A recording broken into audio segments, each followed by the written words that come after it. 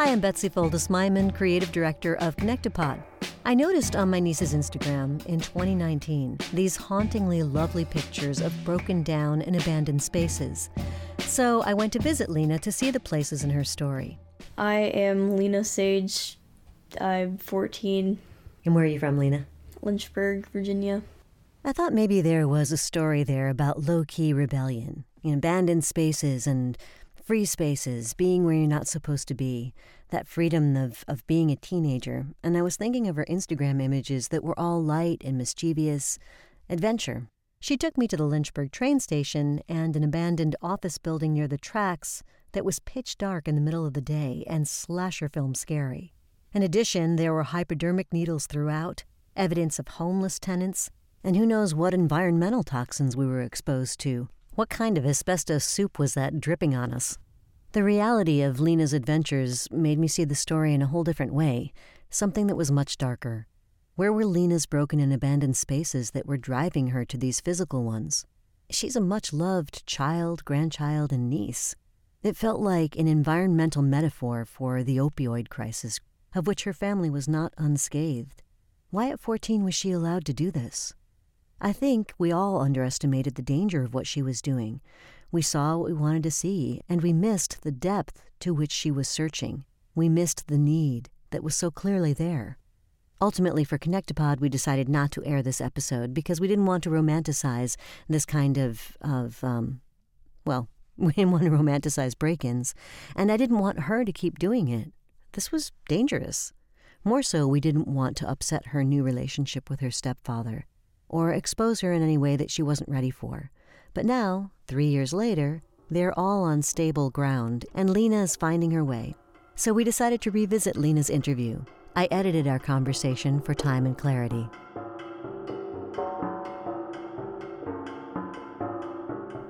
In this first part, Lena is covering the notes of what she wanted to cover in the interview. We have psychological factors, built traits, relations to art, relations to locations, rarity of emotion, content, and behavior. What compels the human as a whole to do certain things and be attracted to certain fields? I mean, social locations. Say, a coffee shop compared to abandoned buildings. Lena's discussing her break-ins into abandoned buildings here, and what compels her.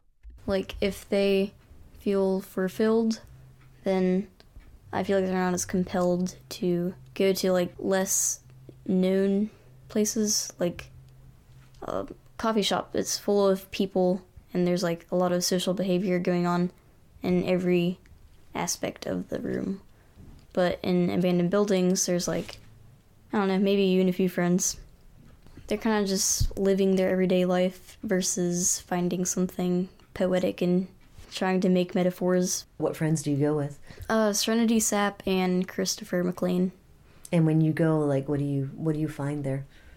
All sorts of stuff. Like, sometimes it's an empty room, and sometimes there's, like, floppy disks. If I come across it, I automatically feel drawn to go inside of there. If I have to go somewhere in half an hour and I see an abandoned building, I'm still going to go to the abandoned building. What draws you about it? Well, I guess just the fact that it's abandoned. It feels nostalgic and warming. Yeah, like welcoming. I don't know, it's like, come here. How I like to describe it is there's people that just are okay with everyday routines, like, I don't know, everyday life, I guess. I don't really think that many people go into abandoned buildings, so it makes me feel special from being a basic human doing everyday things. And do you feel connected to, like, what's in the abandoned spaces? Like, not necessarily the objects, but like I said, kind of the nostalgic feeling of just being there. What's it nostalgic of? I don't know. I can't compare it to anything. It's like you kind of feel at home in a place that's not your home. Oh, there's kind of like a missing puzzle piece, and then you just feel click when you're in certain places. And for me, I guess that would be abandoned places. So subconsciously, I guess I go into these things, like, I'm not sure what exactly I'm seeking, I don't know, it just feels right, I asked her here about specific pictures on her Instagram feed. I guess. The paint one, that was really light and frothy. It was very artistic. It looked like a paint factory because there was like paint everywhere, and then the graffiti was also very interesting. It wasn't like, I don't know, your everyday graffiti. It was like art graffiti, not like large bubble letters, but like strange pieces of art with weird quotes. Like one of them was like, I guess I feel lonely because I sleep in my hat. Mean anything, it's just very interesting. There was like this green stained glass window that looked really cool, and there was also like paint cans just tipped over everywhere, and the paint dried from the paint cans on the wooden shelves that I was sitting on. It was kind of like art in itself, just very abstract and like not intentional, like just exploded paint cans. They're kind of just there, but very inspiring. I suppose it was angsty teenagers. However, I still don't think they intended to make art out of it. I think they're just kind of being arsonists. I don't know why I feel so inspired by a tipped over paint can, but it's just something speaks to me about it. Another place I have pictures of is the one across from the library, and we had to actually saw through the lock on the door. I don't know what we used. I think it was like one of those little spiky saws. They're like an inch tall. They're not very sharp, so it took like an hour. And so once we got in there was a basement, and it was full of water, so we had to step on stuff. I don't know, we just threw rocks in there, like very large rocks, and just stepped on them. And then we got to a staircase, and this place was actually Serenity's mother's old house. Like, she used to live there, basically, and so we just kind of like took a look around there, and there was a few rooms. They were all very empty, like the whole place was vacant. There wasn't like any interesting objects such as floppy disks, but Serenity's pretty down to earth. I asked her about what kind of things would catch her eye to photograph. There's a bunch of collaborations between many different objects. It could be like a paint can tipped over, included with a horse, just a lot of things combined. Some of them have meanings. I try to include meaning, actually, but I do it in such a way that it's taking that inspiration and then building my own characteristics off of it. Like, tipped over paint cans, say, I don't know if it's anything I can hold on to, it's just kind of chaotic in its own sense. But how I can perceive it through my art would be like, I don't know, I don't want to get too personal. Let's say my stepdad, he's kind of a jerk, so, I don't know, I could put him in the picture throwing the paint can, and that's how I would relate it to my own life. But what I'm saying overall is, like, I don't know, I feel like humans are generic copies of each other, so definitely I try to include what everyone would be feeling rather than my own personal factors. Like, I don't know, something that's common that makes people think that they're different from other people, like the feeling of being unique. It's not a real thing, it's just an illusion to make people feel special. So maybe I'll like include that in a painting so that everyone can relate to it. We talked a little bit more about what she feels like in those abandoned spaces and why she seeks them. I don't want to say like isolates myself, but it's like relieving to have a space that's kind of like quiet and still, and you can just like hang out with your friends. I don't know, I think us as humans seek closure in many things, so I also try to relate to that because, of course, everyone's like, oh, I'm the only one in the world that seeks closure, but then in reality, everyone does. And I don't think you really realize that until you start asking around and, like, getting to know people. And even still, I think people just create that illusion to make them feel unique. When you look at ants, you don't see, hey, that's Julie. She's a doctor. She has 3 kids. Hey, that's Timmy. He has 4 kids. He's an artist. You think, hey, ants. And You kind of generalize them to one thing. I think the intelligent level of humans, like where we're at, we kind of just tend to find ourselves to be superior. When you look at it close up, we aren't, but when you look at it as a whole picture, that's what you see.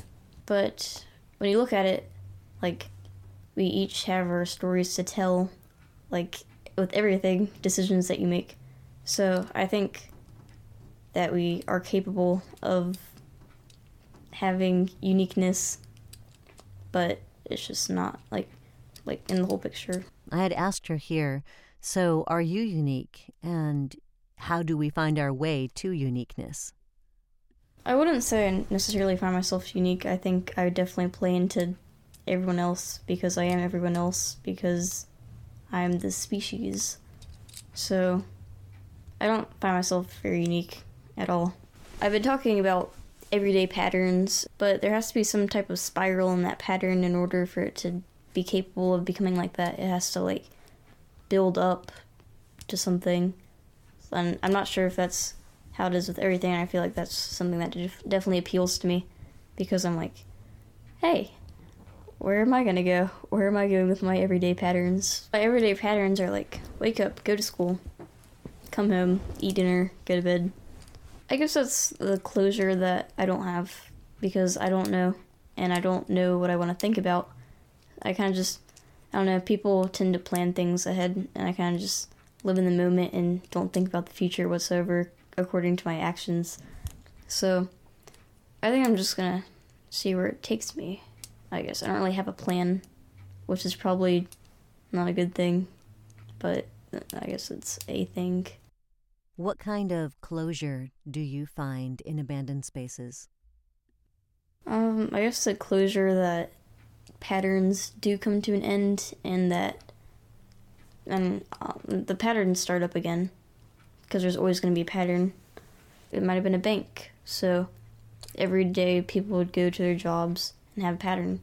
But now the pattern is nothingness. I guess it's just new patterns will come to me. I don't know, whether that being like, once I graduate from school, obviously I'm not going to still go to school. So I have to do something there. And then maybe I'll find a job, and that job will also be a pattern. So that's my new pattern in life. I don't know if humans will ever have fulfilled closure, because we keep on searching and searching and searching after one piece of closure. However, with adults, I do see just pointless things that they'll get over to, but in the moment, it seems really important. But looking at the whole picture, there's just a pattern. So getting mad at a certain thing that's like really irrelevant and small, it might have an effect on the future, but it also might not, and it might just be something that's completely pointless. I guess I feel more like the abandoned buildings, the human patterns. I become the past. Say I have children that go in there, and they're like, what was this? Oh, it's an abandoned place that I used to go into, but before that it was something else, and before that it was something else as well. So it's like a chain. If I were to compare it to, like, me being the abandoned house, I would probably say that was just me venturing into my own brain and figuring out what everyone else's brain is like, because all our brains are, like I said, just similar.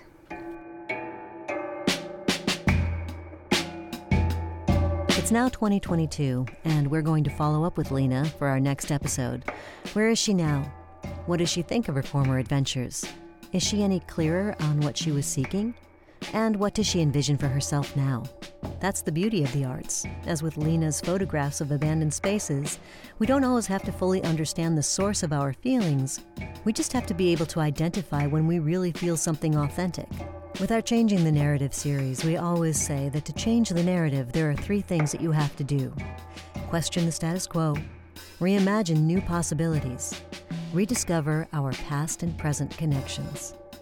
And I think Lena right now is doing all 3 of those things. We can't wait to see what kind of a narrative she writes for herself. Thanks for listening.